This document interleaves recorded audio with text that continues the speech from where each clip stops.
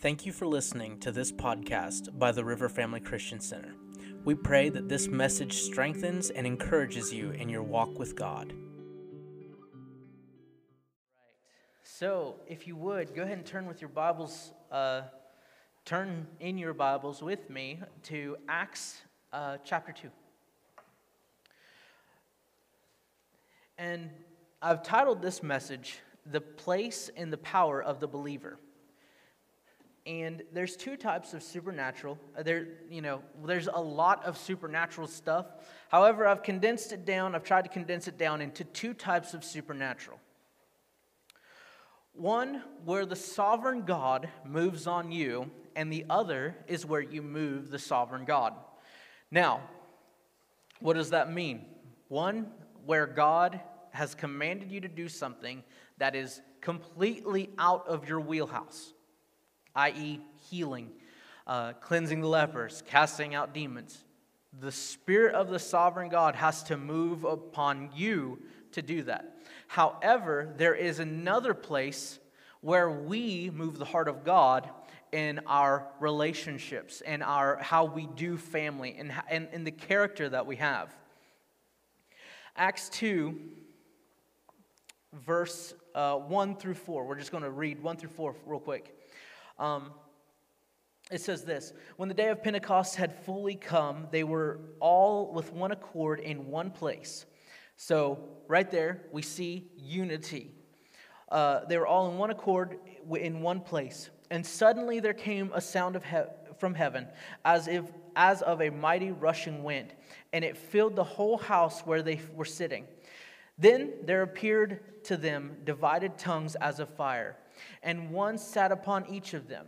And they were filled with the Holy Spirit and began to speak in other tongues as the Spirit gave them utterance. Okay, so their unity together and the Holy Spirit moving upon them. This is an example of sovereign God moving on His people.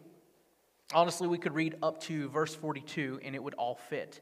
Everything that transpired in Acts 2 was a cause of these two things: the Spirit moving on His people and the people moving the Spirit.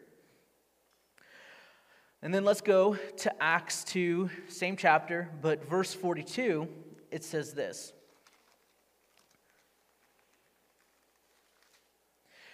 It says this. All right. And they continue steadfastly in the apostles' doctrine and in fellowship, in the breaking of bread and in prayer.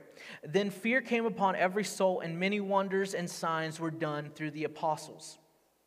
Now all who believed were together and had all things in common, and they sold their possessions and goods and divided them among anyone who had need.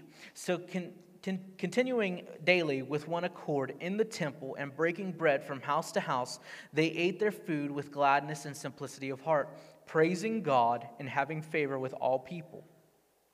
And the Lord added to the church daily those who were being saved. Now we see in this that the people, the disciples, the apostles in the upper room moved the Holy Spirit with this. It was not their supernatural ability to do things. It wasn't their casting out the demons. It wasn't healing the sick and raising the dead. It was the simplicity of how they did life together. And so, one thing we have to be certain of is that you can't have the anointing, the miracles, the signs, the wonders, without having the character. There's a lot of people who run around in mainstream circles in American Christianity who have no love for the people, yet they can do great things.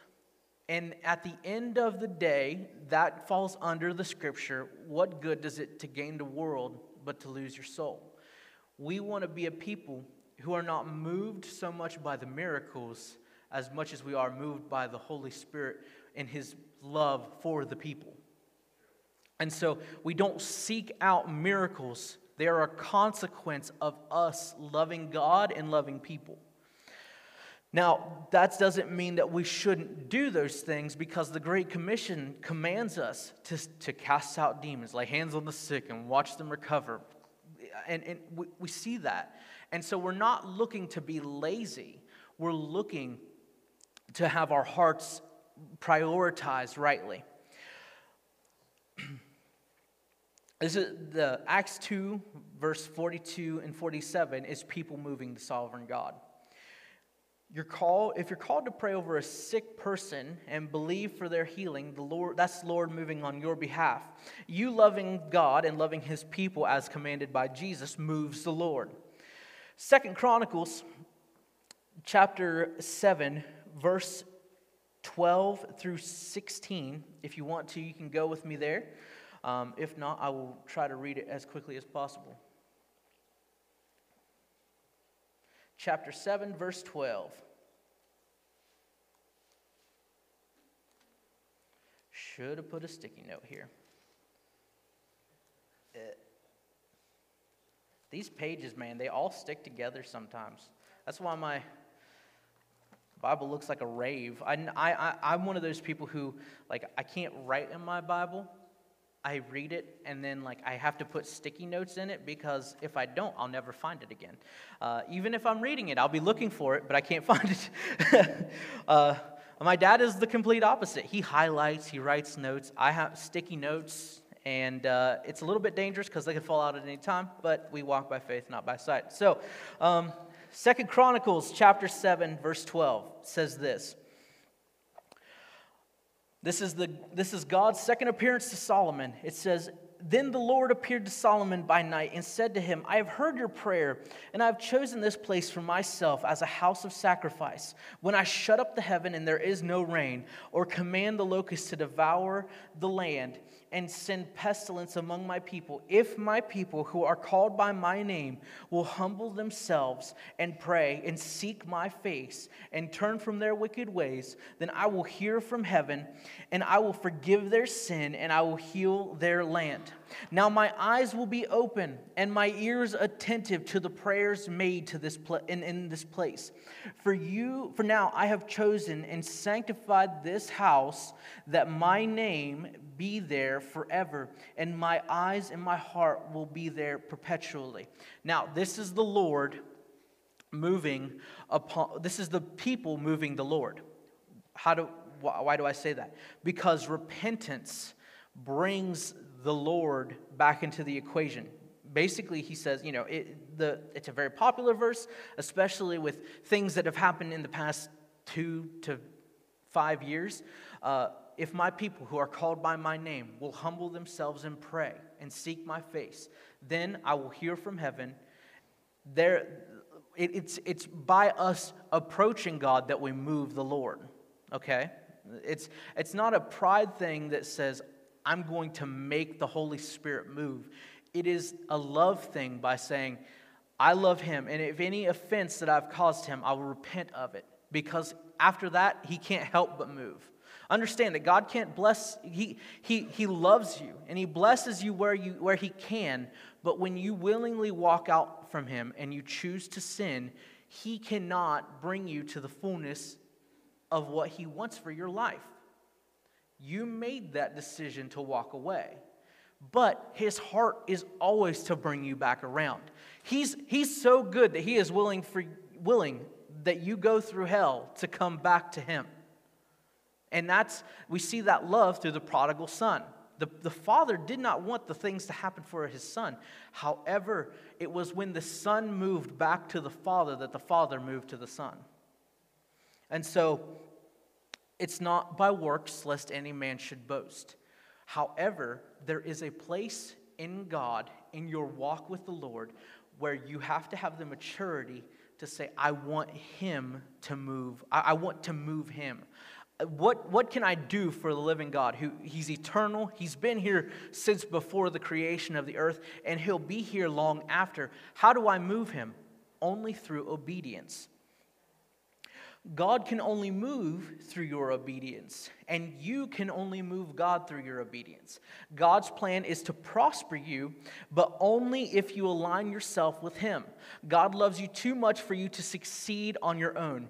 A gift plus isolation equals pride, and pride leads to a fall. So we, as the local body, strive to see each member walking in obedience to God.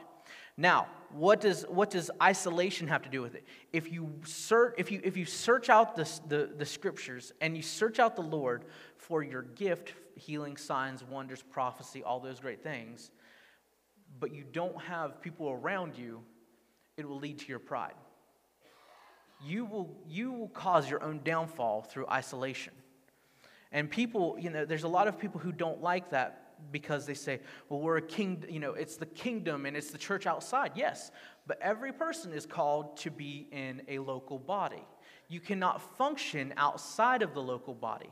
What good is it for a prophet to prophesy to no one that's there? Or an evangelist to save someone and have nowhere else to send them to and have no idea how to disciple them? What good is it a preacher to have no flock, a pastor to have no flock? We see that the local church is an organism that was made to grow. And so with how we conduct ourselves, we're called to be members of we're not members of a church organization. We're called to be members of a body, which means disconnection is actually far more dangerous. The pinky doesn't go on living if it's cut from the body. And so each person has an important role and an important part to play. And so we never want to take our gift and try to move away from the body. We always want to be coming into the body and using our gift to expand the body, to push things forward for the kingdom. Some of you, you have an anointing just to be friendly. Okay, that's great. How can you serve the body? You serve the body by just being friendly.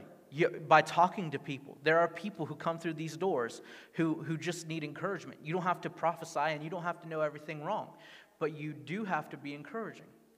Sometimes prophecy happens when we're not intending on prophesying because it's edifying, it's uplifting, and it's a comfort to men. So we think that the Lord God said that you're in sin, but He's going to deliver you. That may not happen. Sometimes it has. Not saying it's good or bad. I say we shouldn't strive for that. We should strive to be moved by the Holy Spirit in whatever capacity we should, or He wants to move. But sometimes it happens as, you're doing great. You don't even know what I'm doing. No, but the Lord has you right where He needs you, and you're not perfect. You never will be. But holiness is the goal, not perfection, which is a great comfort, because holiness is a lot more easier than perfection. So, and simple stuff like that, as you begin to encourage one another, it builds up the body. And so I want to just as I was talking about that, I just want to apply this practically. Okay, how do we see healing? It's a very simple question. How do we see healing? A lot of people want to see that, but they don't know how to go about that. And so, very simply, it's in execution. You have to pray for people. You have to ask God to move upon them. And if you're shy, if you're like, I don't want to be out in the store and have someone walk up with a cane and I know that I'm okay. Grow your faith in here first. There's nothing wrong with that. Now, does that mean that you shouldn't pray for those people who you feel God laid upon your heart? No. But I'm saying, while you can, practice. In here, practice. With your family, practice. Someone has a headache, lay hands on them. Say, Lord, right now, we thank you. And they may not get healed, but don't let that dissuade your faith. You continually exercise faith in those areas. If you need a financial miracle, some people, in today's climate, they will go out and they'll just get a loan, and that will give us breathing room. However, the Bible says you'll be the lender and not the borrower. Now, I'm not giving financial advice. However, if you should conduct yourself prayerfully. What if God has a random odd job for you that's exactly what you need? It's happened to me before. I've given the testimony. There was one time where I didn't have enough money for tithe. It's like everything came out all at once. I had totaled my car. It was just a whole hullabaloo. I didn't have money for tithe. I was given an opportunity to do a wedding that was I tithed my tithe, and then the tithe from the wedding, and I had nothing left over. But praise the Lord, I had the ability to tithe. And a few months later, God opened the door for me to walk into a new job where I now make more than enough. And that's, the process of abundance. And that's great. So how do we apply that? First we pray and then we execute. How do we achieve peace? By loving each other as I'm sorry, hang on. Okay, so you may say, how do I see healing? Pray for the sick. But healing outside is a horrible place to stop when you could have peace in your home as well. How do we achieve peace? By loving and preferring one another as Jesus has commanded us. Now, this sounds very holy, but at the time when you have the opportunity, it will be very, very difficult. It's simple, but yet it's very complex. So when I have an argument with, let's just say my dad, I love him dearly, he's the pastor, and I honor him. However, I'm also his son. And for whatever reason, we are two polar opposites of each other at times. Preferably when we are working on a group project that is constructing like a fireplace or a trampoline. We've had this multiple times. It's hilarious, but he is very much brute strength and he will force it together. I am very much like read the instructions over and over and over again and count the screws and then I'll do it. And he is effective at times because he gets it done quicker than I do. Sometimes I'm more effective because I didn't lose all the screws. So we have our strengths and we balance each other out. However, when I want peace between me and him, I'm going to prefer him over myself. That means when he's like, no, I think we should do it this way, and I think that we should do it another way, I give it a shot. What is there to lose? Other than a couple screws, and we can buy them at Home Depot. We're good. So we and it may feel like, this is, I was right.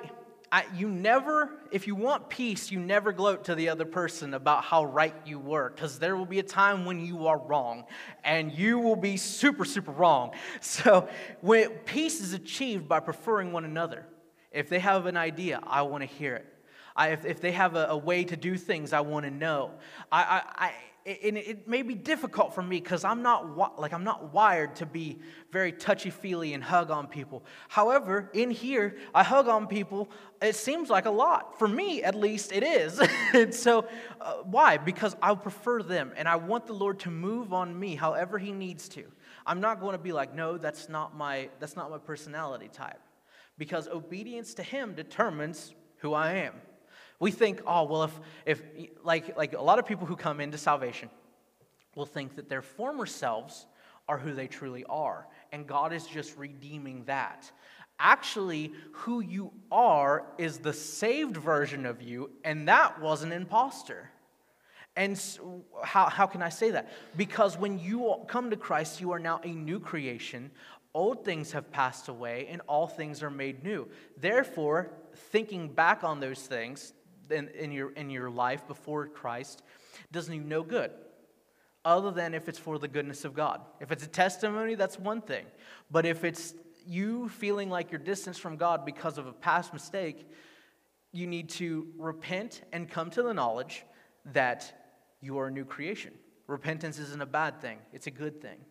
It's God's gift to man so that we don't have to do animal sacrifices. We don't have to do all these things in the Old Testament. We simply have to just say, God, I'm sorry. That veil was torn for us to have relationship with Him. You see, anointing without genuine love for the people will lead to lack of character. And if your character isn't intact, you will repel them from Jesus in the long run. No matter how many people you get saved, if your character is lacking, eventually that will catch up. And then those people who you got saved will now have to stand and watch as you fall. And so we want to be a people of character. But love for people without anointing will lead to lack of power. And when there's a power vacuum, the devil works overtime to assert himself as leader. We see this in the political spectrum. See, Every form of government is a theocracy. Right now, there's a bunch of atheistic people claiming to be Christians. Point blank. Roe versus Wade would not be an issue if people were truly Christian. Now, Clarence Thomas is a fantastic example of a godly man standing up against, and Amy Coney Barrett, a godly woman standing against, and all the judges, and all these, there's good people in the government. However, we see that our culture is run atheistically. And so there is no God. That's why we see depression and suicide going and diseases ramping up, because the heart of men is failing because there is no God to worship. And so every government is a theocracy, whether it's the Lord in charge or it's Satan, because where there is no God, Satan rules. However, because we are a people placed here in this nation, in this region, in this state, we have the final say. Actually, the Lord has sent us to preserve a nation. We have more power than we give ourselves credit for. Just look at it. Politicians come in, and where do they go? They go to the church. They try to manipulate the church into giving them votes. Why am I getting political? Because we see this is the biggest way to see the power vacuum. Killing babies is wrong. Why are we allowing it? Because where there's a power vacuum, Satan rushes in to grab that. And so as we, the church, are ushering in the Holy Spirit once again into this nation, and this isn't just us, but other churches as well, but as we are taking a stand and saying, no, this isn't right, the babies are born for a purpose. It doesn't matter, it doesn't matter if what's wrong with them. We're not in eugenics. We love every life that is born. As we take a stand, we see that God is beginning to usher in. People say Christianity is on the decline. It's actually denominations. Christianity is on the uptick. Multiple thousands of people are getting saved in America every week. And because we have a government that worships money and worship, it's just basically Satan worship, that they push negative propaganda all the time. How do we deal with that? We're led by the Spirit. We're led by His Word.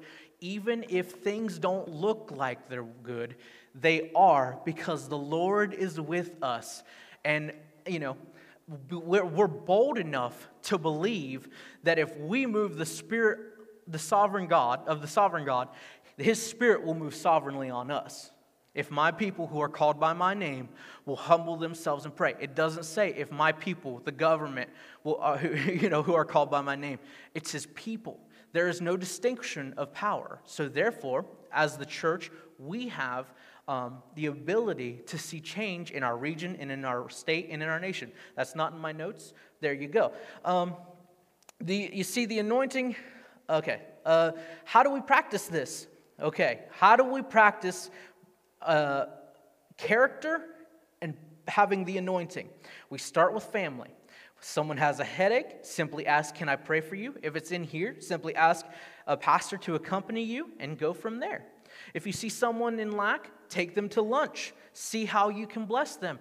And I'll take it a step further. There have been times where I have not had, I've had enough money to bless someone, and after that I had no more money. All the bills were paid, but I didn't have any more money.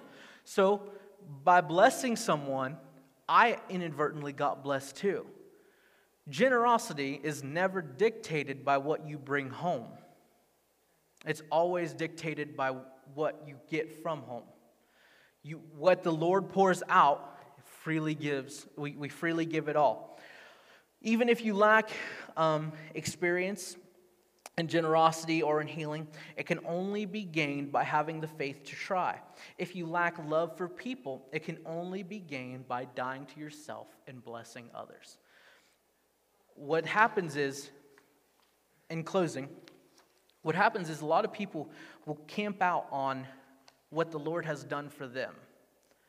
God has delivered me from from all of these of all these great, horrible sins. That's awesome. We love that. However, God didn't deliver you so that you can just talk about it, but you are now a conduit of deliverance.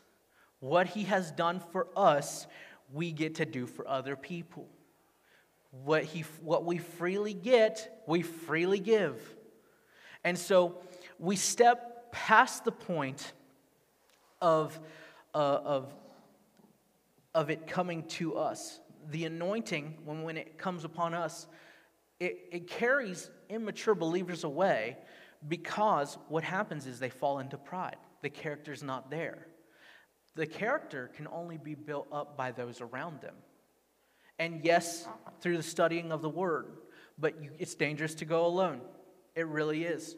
You never want to be alone with your anointing, because your anointing will serve no purpose other than you. But you want people around you, but you never want to be powerless for the people around you. It's literally a balancing act. Maybe act is a horrible word, but it's balance. If I pray for someone and I don't love my neighbor that sits beside me in church, which is usually Ryan Weekly. I love him to pieces, but Ryan and Tyler back there. But if I don't love Ryan, then I'm failing in what I'm called to do. But if I love Ryan and I'm completely powerless and I'm not being of any use to the body, well then idle hands are the devil's workshop. I can love people all the time, but I'm called to something more as well. Making disciples and healing the sick and raising the dead are all intertwined in the Great Commission. We don't get away from community for our anointing, and we don't get away from the anointing because of the community. It all comes together, it all blends, and it's all there for the building of the local church. Building of the kingdom on a grander scale. But kingdoms are run by smaller governing provinces. As a church, being a part of the kingdom, if we are not interested in building up here, then we miss it. If we are so caught, as a pastor, if I am caught more, my heart is more towards preaching out there than in here, then I've missed it. Why is that? Because if I can't bless my family, then I won't be a blessing out there. And so we see that the place and the power of the believer comes from those two areas. Loving God, loving people, the anointing and the love for your brother. We want that whole thing to encompass us. We want to be able to pray for the sick, cleanse the lepers, heal to lay hands on the sick, watch them recover. Twice, I guess. Free the captives, raise the dead. We want all of that. And then we also want to be able to look at our brothers and sisters in Christ and say, I'm with you to the end. Nothing you do can separate this bond that we have.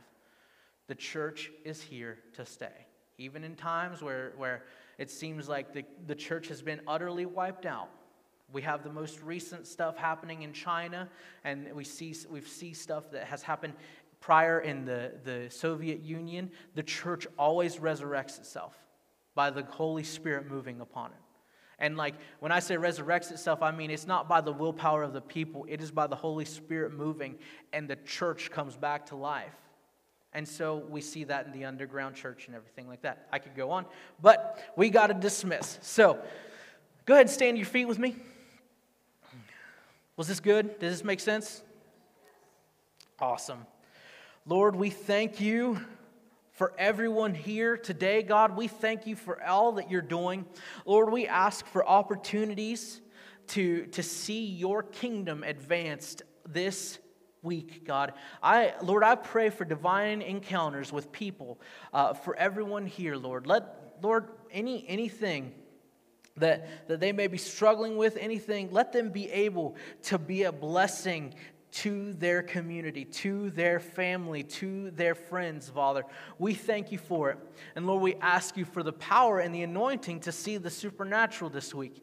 I pray that you lay hands on the sick and watch them recover. I pray that you're able to talk to someone who may be struggling with depression or oppression, and you see the joy of the Lord come back into their eyes.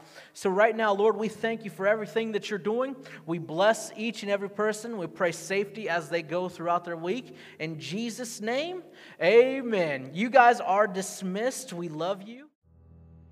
Hey everyone, thank you so much for tuning in with us. I pray that this message today has encouraged you. I pray that it's challenged you, uplifted you. I pray that you came away from this message and this encounter with God knowing that you have literally stepped into a place where you have heard the heartbeat of God and through everything. Now, in this time, I want to talk to you. Maybe you don't have a relationship with Jesus Christ, or your relationship is not where it needs to be. Maybe you've walked with God at one point in time and you're no longer walking with Him. Or maybe you say that you're a Christian, but deep down inside, you know there's compromise in your heart. If that is you, I want you to go ahead and pray this prayer with me so that what can happen is we can talk to each other again when we see each other, either in the church or in heaven. So let's go ahead and pray. Just repeat after me. Father, in Jesus' name, I thank you for your Son's blood. I thank you for the life of Jesus and for his resurrection. I ask you to forgive me of my sins. I repent of them now, and I ask for you to wipe me clean by your blood. Come into my heart. I receive your salvation, and I receive you as my Lord and as my Savior. I walk away from my old life, and I walk into my new life. Thank you, Lord. I am born again. In Jesus' name. Now listen, if you prayed that prayer, you are now born again. What I would ask for you to do is I would ask for you to contact the ministry, contact the church, and let us get you some free material so that you can begin to receive discipleship. See, it's not enough just to pray a prayer. We want you to be discipled. Jesus said, make disciples of all men. So what we want to do is we want to help you in your walk. We want to help you to where you're being able to be discipled and you're being able to walk with Jesus on a daily basis. So thank you so much. God bless you. Thank you for listening to this podcast by the River Family Christian Center. If this message has blessed you and you would like to give financially, or you would like more teachings from Senior Pastor Dean Wagner, please visit www.theriverfcc.com.